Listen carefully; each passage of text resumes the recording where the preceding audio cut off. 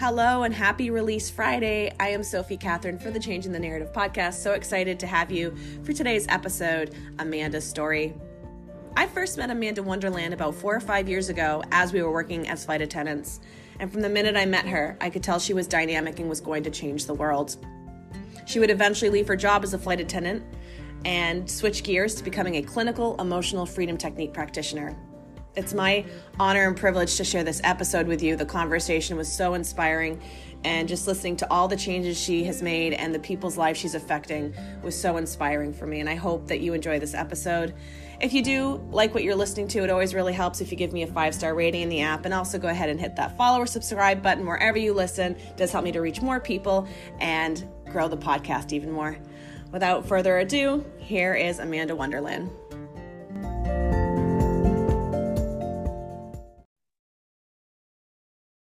Awesome. All right. Once again, we'd like to welcome you to the Changing the Narrative podcast. I'm Sophie Catherine, and this next guest is so special today. We met as flight attendants years ago, and her story completely inspired me. And she's doing something so amazing with her life. She's completely changed her narrative. She's moving in a whole new direction of expansion and helping people through trauma and all kinds of different things. I'm so excited to have her on the show today. So hi, Amanda. How you doing?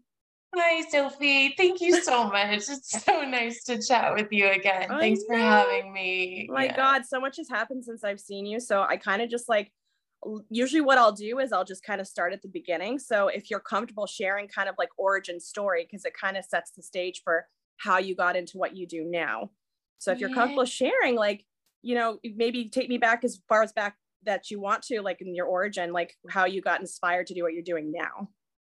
Yeah. So let's see. What I'm doing now is the emotional freedom technique. So it's a combination of cognitive behavioral therapy and exposure therapy and acupressure. So you basically tap on these specific acupressure points while you are telling your story or expressing your emotions or processing your trauma or whatever it is that brought you in. Whatever issue, whatever persistent problem, subconscious limiting beliefs, all kinds of things that brought you in. And then you basically expose yourself to those issues, bring in a contradictory experience, and then we just repeat. So it's based on memory reconsolidation within neuroscience. And the goal is to get your neural bundles firing, the ones that originally programmed these beliefs into your mind so that we can get in there and reprogram. So it's highly, highly effective. There are over 100 clinical trials proving its efficacy. And for me, I was dealing with persistent back pain. I don't know if you remember when we flew together. Yes. But for 2.5 years, it was just like, you carry your little 20-inch rollerboard with you, and mine was it's not the best for your body. It's not. No. So in addition, all the work that we did with moving parts around and hauling luggage everywhere, but I filled my suitcase full of tools to deal with my back pain. I had foam rollers, I had acupressure mats. I remember this. Yes. It was awful. I was just at my wit's end, and nothing that I was doing was working. Chiropractic, like nothing. So I started exploring EFT, and within maybe 3 to 4 weeks, the back pain was completely gone. Wow. So it was trauma you were holding in your body? It was. And I feel like that's a lot. That's like the root of a lot of chronic pain.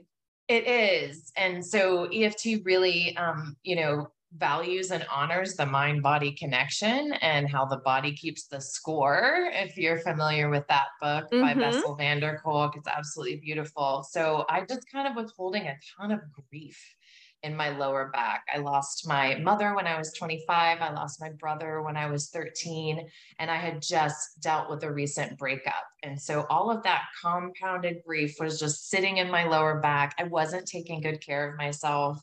I didn't have good self-care practices. I was drinking way more than I should have as a flight attendant. As you know, it's an industry-wide problem. Common. It is. And you are definitely the weirdo if you're not down to go drinking on every layover. Absolutely. Yep. So there was a lot of people pleasing in there too. I was ignoring my intuition in order to be the cool girl. And I finally just realized that none of that was serving me anymore.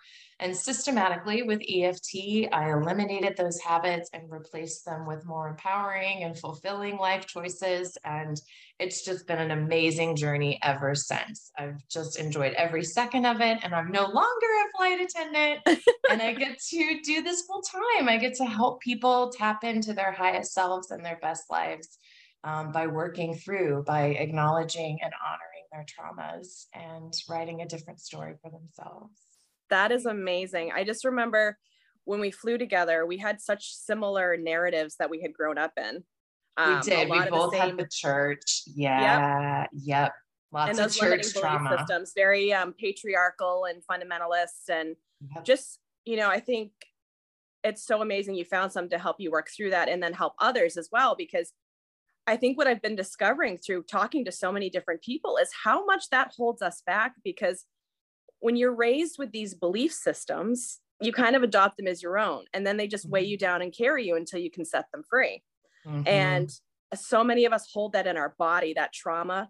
And I know for me, like I had chronic infections for most of my life, like urinary tract infections, and no doctor could figure out what was wrong with me. And I finally had a therapist say, it's chronic stress. If you could learn how to control your stress, then these would go away. But unfortunately, not a lot of us are given tools from a young age to know how to deal with that. So it's the work that you're doing is so important. Yeah. And especially, go ahead.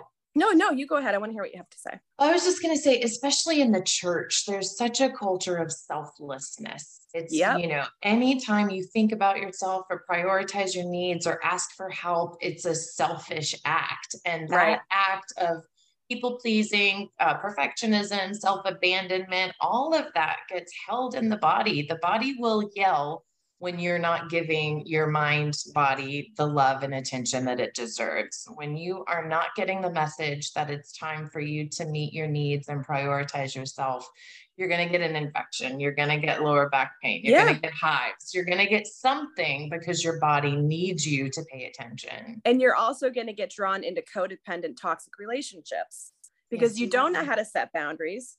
You're taught to turn the other cheek. It really sets you up for a life of like emotional abuse and abandon of yourself. It does. I agree. Yeah. So there's a lot of healing that has to happen when you've experienced church trauma. And I want to be clear that not everybody who's involved in the church goes through these issues necessarily. No, not at all.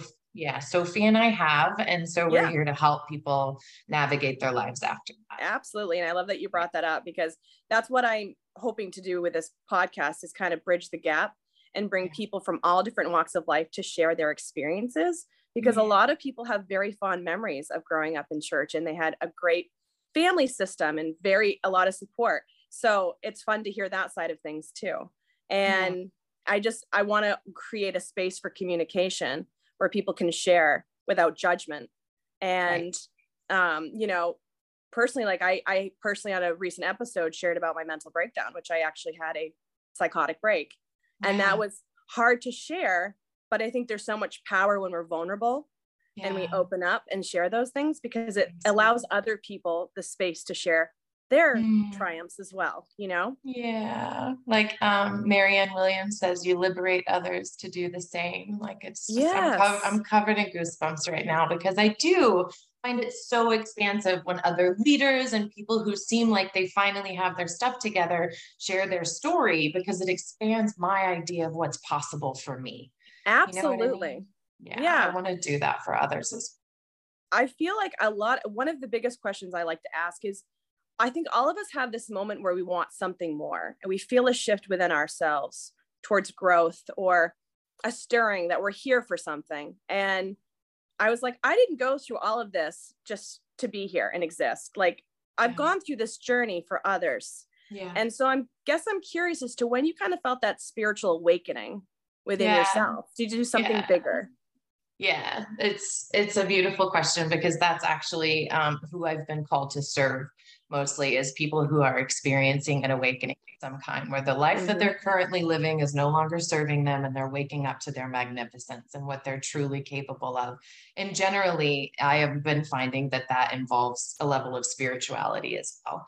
So for me, I also had a very similar like mental breakdown and was hospitalized when I was 14 and 15. My brother died when I was 13, and being in the church, I wasn't really allowed to grieve him. It was very much like, are you questioning God's will? And smile, Jesus loves you. And I was sad. I needed to be sad, but I suppressed all of it and, glued the smile on my face. And by 14 and 15, I was ready to end my life. And I tried twice to end my life and ended up in hospitals. And that was when I completely just ripped the rug out from underneath my spirituality. My relationship with my higher power was severed. I basically divorced that Judeo-Christian God, and I became an atheist. And I tried to hold that together for a few years, but the bottom line is I'm a spiritual being having a human experience. So it was ready to bounce out of me. So I've kind of been grasping at straws ever since then, trying to connect again with my higher power, trying to redefine who I am spiritually. Like in college, went crazy with philosophy and tried all types of different, religions and sects. I tried, Taoism, which I absolutely love. I really got into objectivism with Ayn Rand, and I love, different parts of Buddhism and Hinduism and Islam and Christianity, and kind of just created my own little hodgepodge. I love that. But then, and it was there, and it was kind of what I believed in, but it wasn't a part of my life, especially when I was a flight attendant, because I was just so busy trying to numb the trauma with alcohol. That my spirituality just kind of took a back seat. So I think it was after my last breakup, that was about 5 years ago, when I started experiencing the back pain.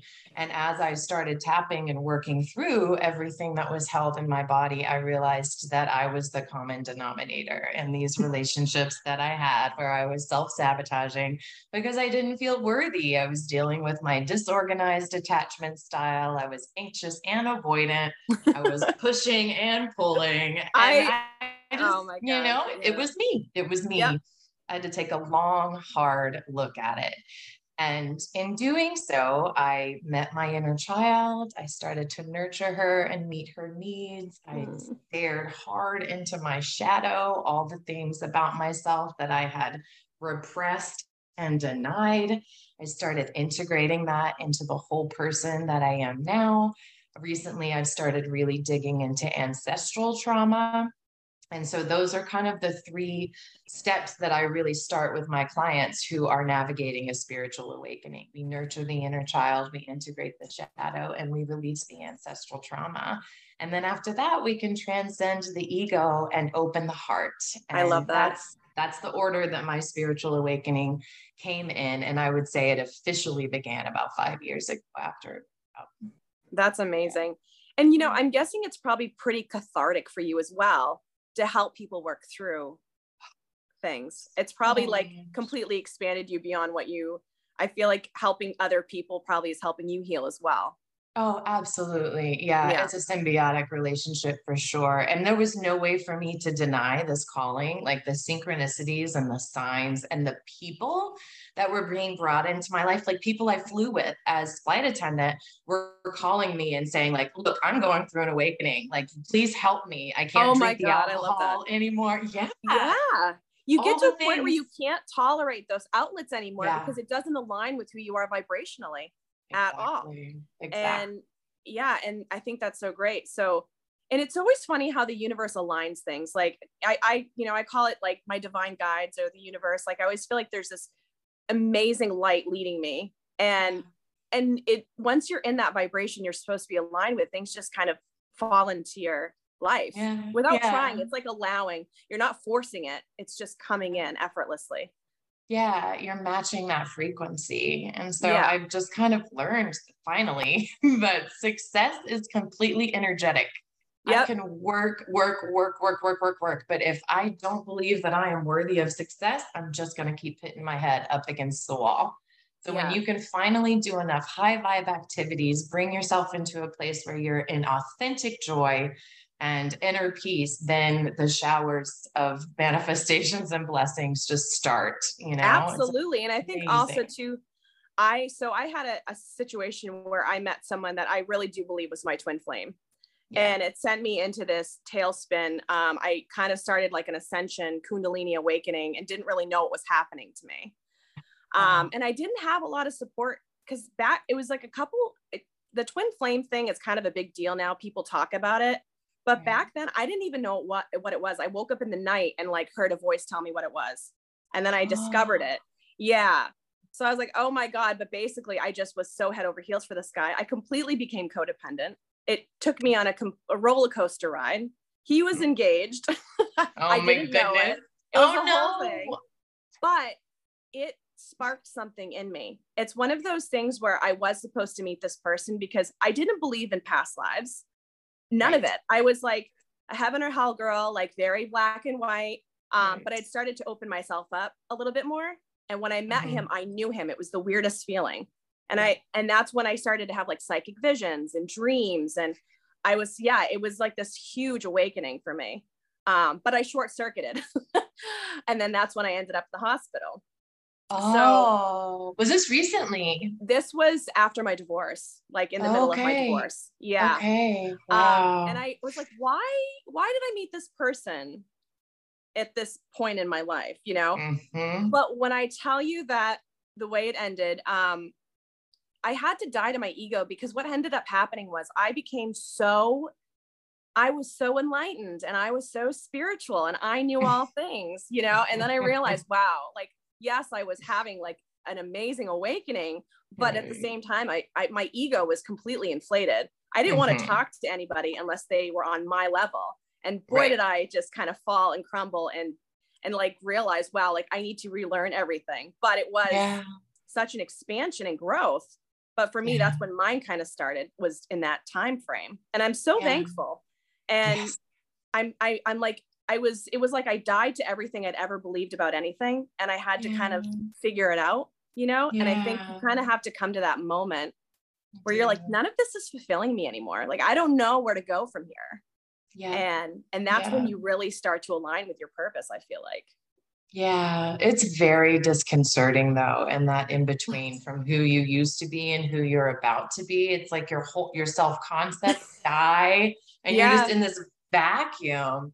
So I make sure that my clients have a very compelling vision of the future, of this different version of themselves, of their higher self. EFT is very much about getting specific. What can you see, taste, smell, feel, hear, like getting really into the details. So we paint a really clear picture of the life that they want to live and of the person that they want to become, so that when they're in this in between, there's less like, I don't know where to go. Well, where were you when I needed you, Amanda? I know. I'm here now. I know. No, and it's so inspiring. Like, I feel like it's so funny because I feel like we follow all the same people on Instagram. Like every time it's like Amanda Wonderland follows Mark Rose and Terry Cole and Byron Katie and all my people. Those are my home people. Those are like my favorite. Like the Create the Love podcast has been such an inspiration. Mark Rose podcast, like that worked because I realized how codependent I was. I didn't even realize all the toxic traits I had. It's like, it brought me to a new level of self-awareness. That's why I think this work is so important. And we're here to be light workers and healers and to help. Like, if you feel that calling, like that's why it's so important what you're doing, because you're helping people with that awakening within themselves really harness that, because we need that. We're in some like chaotic times. We really are. We certainly are. And I think post-COVID, since that was a global trauma, and I don't care what anyone tries to say about that. You know, there are 4 characteristics of trauma. It's basically that your expectations were violated. It overwhelmed your capacity to cope, leaving you feeling very alone and isolated, and therefore powerless. Right. So those are the 4 characteristics of trauma. Every single one of us experienced that in COVID. Oh, and as we know, when you start paying attention to your traumas, when they just rise up to the surface, they all kind of come. So I think we're all just, I mean, as we all know, mental health has just gone nuts since COVID. It's almost impossible to find a therapist these days, you know? So we're as societies, because it's global, we are just like deciding that it's finally time. It is time to pay attention to what's going on inside of us, not and I just think what's outside. The isolation that everybody went through. I mean, my boyfriend still talks about not being able to see his grandfather when he was dying because of, you know, he might have had an exposure. So he had to, you know, go into quarantine. Right. He still cries about that. I mean, he still feels guilty. And I'm like, it's not your fault. Like, it was what was going on. You know, you were doing the best thing you could for your family at that time, but like, we were also isolated and kept from one another. And, you know, and I think now we're dealing with the psychological aftermath of everything, you know, for sure. I mean, there was so much fear and everyone was scared and they couldn't connect with loved ones. And, but it also, like, I don't know about you, but for me, it was a time where I could take time off from work for the first time in my life. Yes. Yeah. And I took off 2 months. And that's when I decided to leave my ex-husband. I'd never had time to sit still and think. And it was like this huge, huge moment for me to realize, wow, like, this is not what I want. Right. And it's because it was holding me back. It was one of those things where, you know, when you get this feeling, this intuitive feeling where you just know you need to do something. Yes. And you're fighting it. Yep. Yep. I sure do. Like, I need to leave this relationship. And I knew it, but the divorce and the condemnation I knew I was going to feel for breaking away from that system was so hard, but I couldn't get away from my intuition. Yeah, no way. And if you tried to, your body would have rebelled. Your body would have manifested some type of symptom to make you listen to your gut. Yeah. Yeah. I'm very curious too, because I see that you tie yoga into your practice. I do. How does that work? So like I mentioned at the beginning, the transformation sequence that we use in EFT is based on neuroscience, and it's based on memory reconsolidation. So they basically used to think that our brain was hardwired and it was not going to change once you're like past 36 or something like that. When your prefrontal cortex is completely developed, that's it, you're done. And then they started realizing, oh no, like if we vividly re-expose someone to whatever it was that they were experiencing at that time, those neural bundles fire up and they become labile, which means we can change them. So the way that we do that is by presenting a contradictory experience, which in EFT is tapping on these points, but also smothering it all with self-love. So for instance, for your boyfriend, you know, still sad about losing his grandfather in that way, he would tap and say, even though I feel really guilty that my grandfather had to go in that way, I still deeply and completely love and accept myself. And if that's a hard thing to tap into, he could just say, I am open to accepting how I feel. But just bringing in an acceptance statement on top of that vivid re-exposure and then repeating it allows you to retrain those neural pathways. So what I do with yoga is very similar. We do what's called pendulation, where you go from an upsetting event to a safe space of calm. Upsetting event, safe space of calm. And so that's what I do. We start with child's pose. Go to your safe space right now. Imagine everything, feel the temperature on your skin, listen to the sounds, see what you can see, get into that safe space, which is a really great resource for anybody, anytime. When they're feeling triggered, to be able to go to that. The body remembers as soon as you imagine it, the body starts to calm down, your nervous system regulates. And then I'll have them hold a posture where maybe they're balancing on one leg. Okay, tap into that upsetting event. What does that anger feel like in your body? You know, let's really get into that, fire up those neural bundles, switch to a different position, go into the safe space. So that's kind of the style of yoga that I've invented for my women's retreats. I know. I was like, we can do this. We can use this with yoga. Get some somatic therapy in there too. So moving your body. And then I also do meridian yoga. So that's like working on all the meridians in your body, like the stomach meridian, the gallbladder meridian, the bladder meridian, which all hold different emotions. So your stomach holds the fear, the liver holds the anger. So we just go in and manually stimulate them as we move into our yoga postures. And in that way, clear energetic blockages in the body. Wow. So I'm curious, like, so now that you're doing this, I know you live a very cool, unconventional life.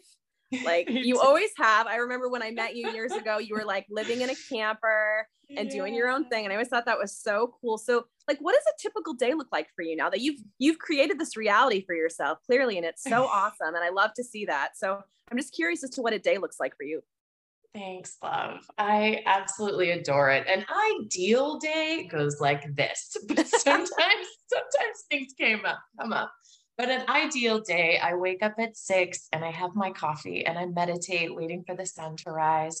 And then around 6:30, as the sky starts lighting up, I go for a walk along the lake on the gravel beach, barefoot, so I can really connect to Mother Earth. Yep. Yeah, definitely. And then I spend that time watching the sunrise, listening to the birds, and really just getting myself started for the day, knowing that I'm going to be of service to others, trying to get myself out of the way and also protect my energy while allowing my higher power to channel through me. So that's like my intention setting in the morning. And then I'll enjoy a nice smoothie or whatever. And my sessions start at 10 a.m. and then they end at 6 p.m. And I've just been so fortunate to have all of my slots filled, and I have some amazing clients, and I get to be a mentor for the school that I got my certification from. So I'm meeting with my mentees and grading their practice session notes and meditating in between. Right now, I'm helping flip some RVs at my RV park where I live on the lake. And so, yeah, in my spare time, I get to do some cleaning, which is like one of my favorite things to do is playing house. So I get to like go into a new spot and clean it up. And yeah, so I live minimalist. I live tiny because I'd rather spend most of my time outside anyway. And then when I'm done with work, I go back out for a beautiful walk in the sunset and spend time with my loved ones. And it's really a charmed life. I'm so grateful every single day that I get to live like this. But you're also like, you're in alignment with what you should be doing. I feel like when we're actually doing what we're supposed to be doing, it feels like magic every day. And every day. Yeah. I feel like, how has your community shifted since you've switched into this role? Because I know like when you are in kind of a low vibration frequency, the people that you're attracting aren't necessarily the people that you attract when you shift your vibration. So how has that changed for you in your life? Yeah, good point. And that's something that I talk about with my clients too, as they go through the spiritual awakening. The body starts rejecting the things because there's a mourning process because you're not resonating with the people that you used to. And it's not like Mark Grove said something like last week. He was like, it's okay if people don't want higher enlightenment. It's okay if people don't want the same things we do. That's okay. Some people want to just go to work and go home. You know, they don't care. And there's nothing wrong with that. But when you feel called to something different and you want to understand, you know, psychological things and understand the human mind and connection and relationship, like there is this calling. So when you make that shift, it does affect your circle, your people. So I'm guess, just back to that question, you know, I just wonder how like it shifted for you. I've almost forgotten about how hard that part was, but it was excruciating. Just to be clear, most of the work that I've done to get to this point was pretty excruciating. But oh, I hear ya. I'm right there.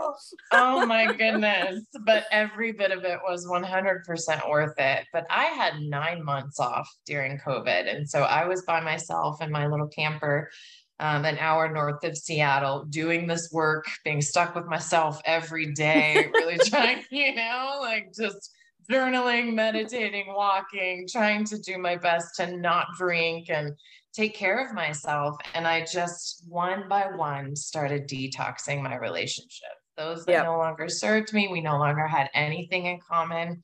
I didn't want to complain about my life anymore. I didn't want to be codependent. So that was one of the hardest ones. My best friend and I had to separate for about 2 years. Thankfully, she kind of went through her own spiritual awakening in that time. And now we're totally back together. And I'm going to go spend a month with her in November. Right. I can't wait. Yeah, in Australia. But yeah, that was the hardest. I was completely isolated for 9 months. I had zero friends that entire time, and it was rough. but I knew that it was better than going back to what I had left. Yeah. I did not want to continue getting drunk and talking about things that no longer mattered to me. It was all 3D. And I probably went through that spiritual ego phase too, a little bit, where I was like, I remember saying to my aunt, like, I don't want to be in 3D. I want to be in 5D. I don't want to deal with this. And she's like, you can't do that. You have to stay with the rest of us. And I was like, no, like boy, when you fall hard. Yeah, definitely. You get to go through a whole new ego death, you know? Yeah. Dark night of the soul.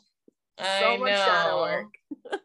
So what started happening though, is that vacuum in my life was gradually filled one by one. Yep. So I started having tapping partners, and we would do swap sessions, and those people were on the same journey as me, working hard to overcome their traumas and limiting beliefs to rise into their best version. So now I have this amazing community of tapping people.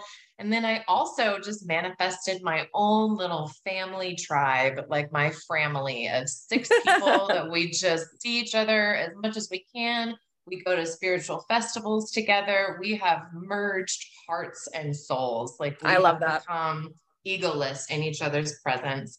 And so, yeah, I mean, I had to go through really, really dark night of the soul all alone. Yeah.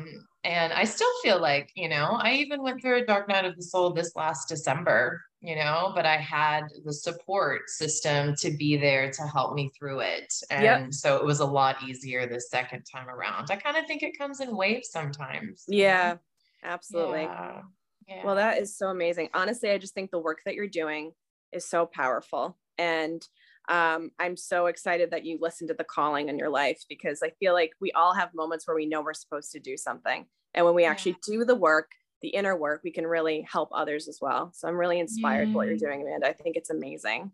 Thank you. So, I'm so inspired by you, Sophie. Congratulations. Thank you. Yeah, the healthiest relationship of my life. I don't think I was ready for this love at any other point. I was an anxious attacher all the way, would chase love, never really felt like I deserved it. And it took like a mental breakdown and completely starting over to realize like, it's okay to like, let that old belief system go and move forward. And it was so humbling, because my whole life had been about performance. My family, we had to keep up appearances and look a certain way. And it ended up with me being naked behind my apartment building, like that, with the cops coming. That's how my story ended. So, but it was really just the beginning. But it was like, I didn't care anymore what anybody thought about me. I think in that moment, I wanted to be naked, like, because I didn't want to be responsible anymore for some type of image or facade. I was like, fuck all of it. Like, I have to be myself. So it was a death, but it was a rebirth. And I woke up, I would say 9 or 10 months ago at 3:33 a.m. And I was like, I'm supposed to start a podcast. And the name just came to me, Changing the Narrative. And I texted my boyfriend and I was like, I'm supposed to do this work and I know it. And you've been someone that's just been in my mind for this, because to me, you are the epitome of what this podcast is about. I mean, you've done the work, you've listened to the call, you've, worked through your demons, you've changed generational curses to do what you're doing now. Yeah. And this is how things shift. This is how people heal. Like, we should be wanting to help each other heal and support. No one is above anybody else, but this work is so important.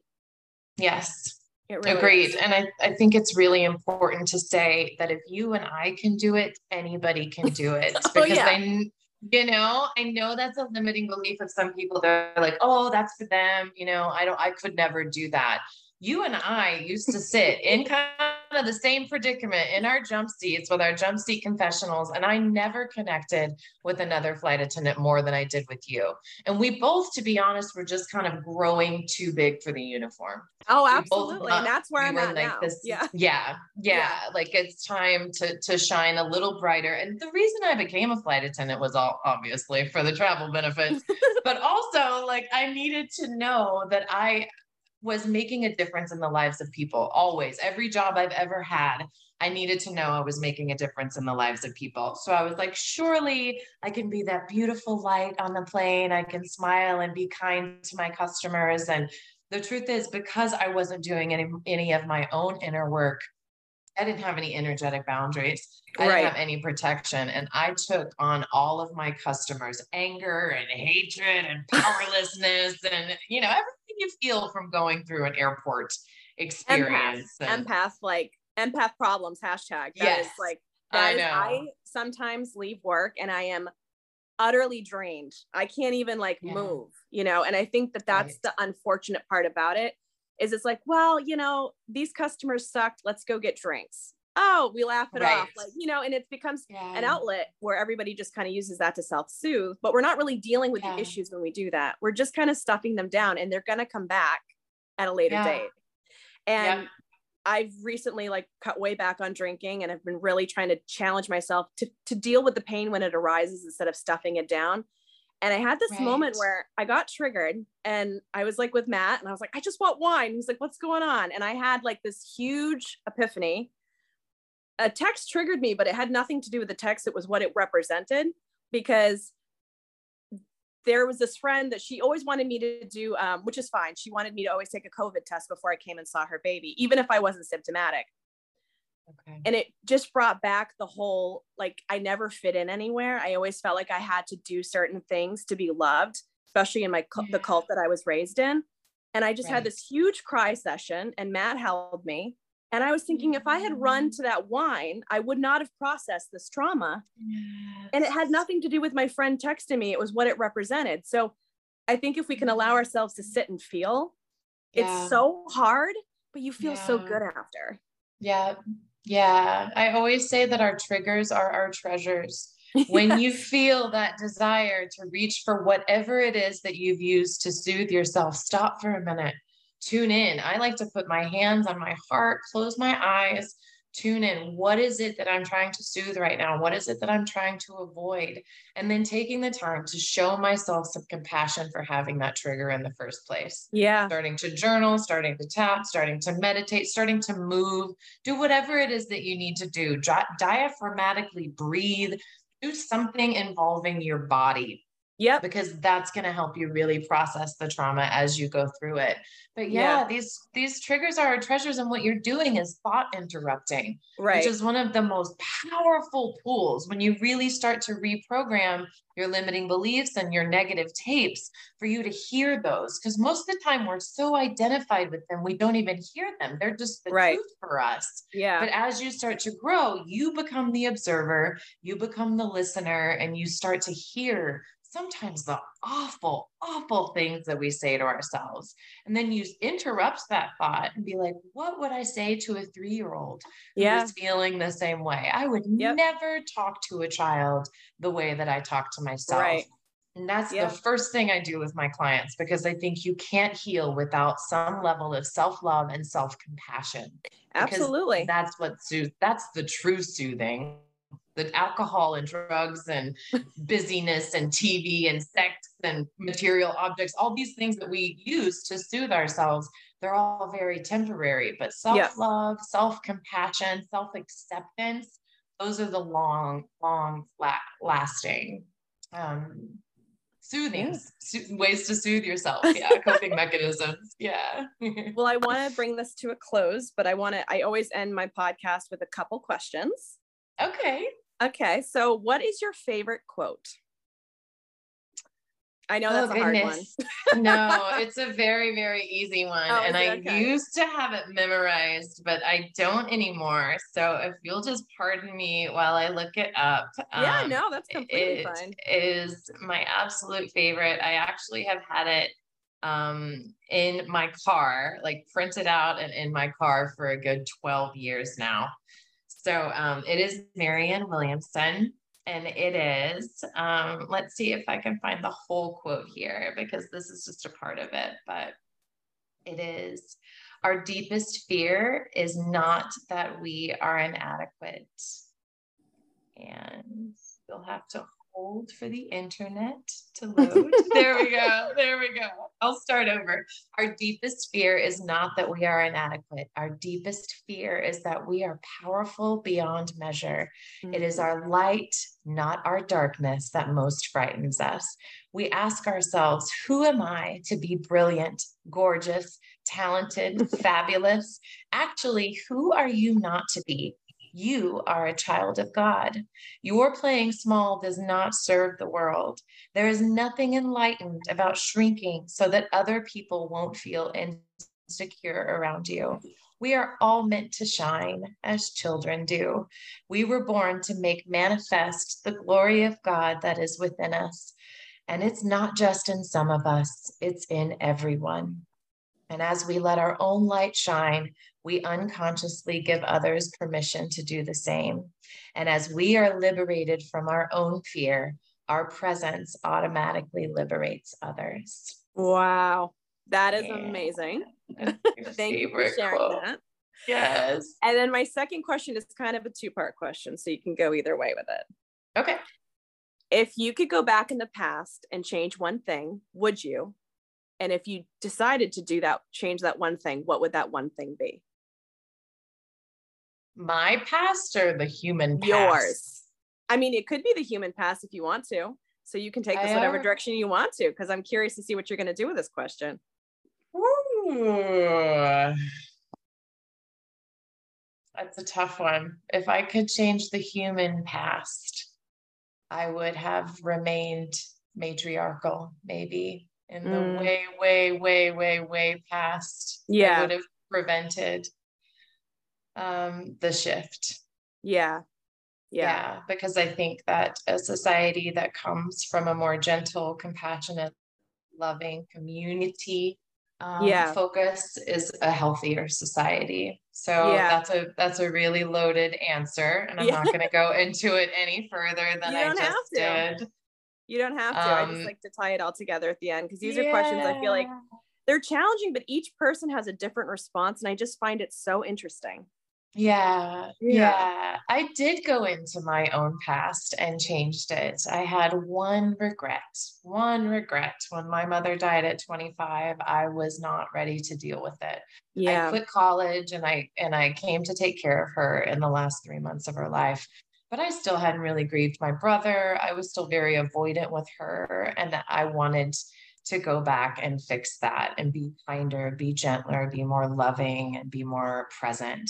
So I did. I went into a deep hypnotic state. I used tapping and I recreated that memory. And I truly believe that the way that time works, we actually have no idea how time works. Time is malleable. That's how I feel. Yeah, I do. Totally. I think making changes in my present totally affects my past, and totally like I just switched timelines because I feel such peace since I've done that. That regret that I was holding on to, wishing that I would have done things differently. I did do things differently. And I do believe that my mother was there and feels the love that I now have for her. Yeah. Amanda, this has been so amazing.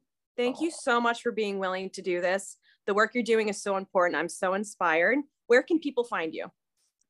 So my website is just my name. It's amandawonderland.com. And you can email me at info@amandawonderland.com. And I also host women's retreats. So we have one coming up, our fall retreat in October, 11th through the 15th is in Montgomery, Texas. Ooh. And it's so cool, Sophie. I would love to have you there. Oh my goodness. It's just the most powerful work. So it's 5 days and 4 nights of yoga, breathwork, meditation, EFT, and my partner does astrology as well. So she does birth chart readings and stuff. Awesome. So we just spend those days completely saying yes to ourselves, rewriting our stories, nurturing our inner children, integrating our shadows, releasing ancestral trauma, building this beautiful soul sisterhood, and really just working through whatever persistent blocks are showing up in your life as you're working to up level, as you're working to revamp. So it's the most profound work. And you can find out more about that at wakeupweekend.love.love. Wake Up Weekend. Yeah. Okay, Amanda, thank you so much for coming on the Changing the Narrative podcast. You are the epitome of why I've started this podcast, and I'm so thankful for you sharing your journey today. Thank you so much. Thank you, Sophie. I miss you. I'm so happy to speak with you. Okay. Thank you so much for joining me for episode number 5, Amanda's story on the Changing the Narrative podcast. It was absolutely exhilarating to have Amanda Wonderland on the podcast this week, and I was so inspired by the way that she listened to her intuition, how chronic pain in her body led her into a whole new career path where she really is helping people change their narrative. In the upcoming weeks, I'm very excited to share some more episodes with you, with conversations with other people who have been so influential in their life, in their environments, and I feel like storytelling is so powerful. And when we open up and we share, that's really when growth and expansion happens. So please join in for the next few weeks and months and years as this podcast evolves and grows into something very special. I'm Sophie Catherine for the Changing the Narrative podcast. Have a great weekend.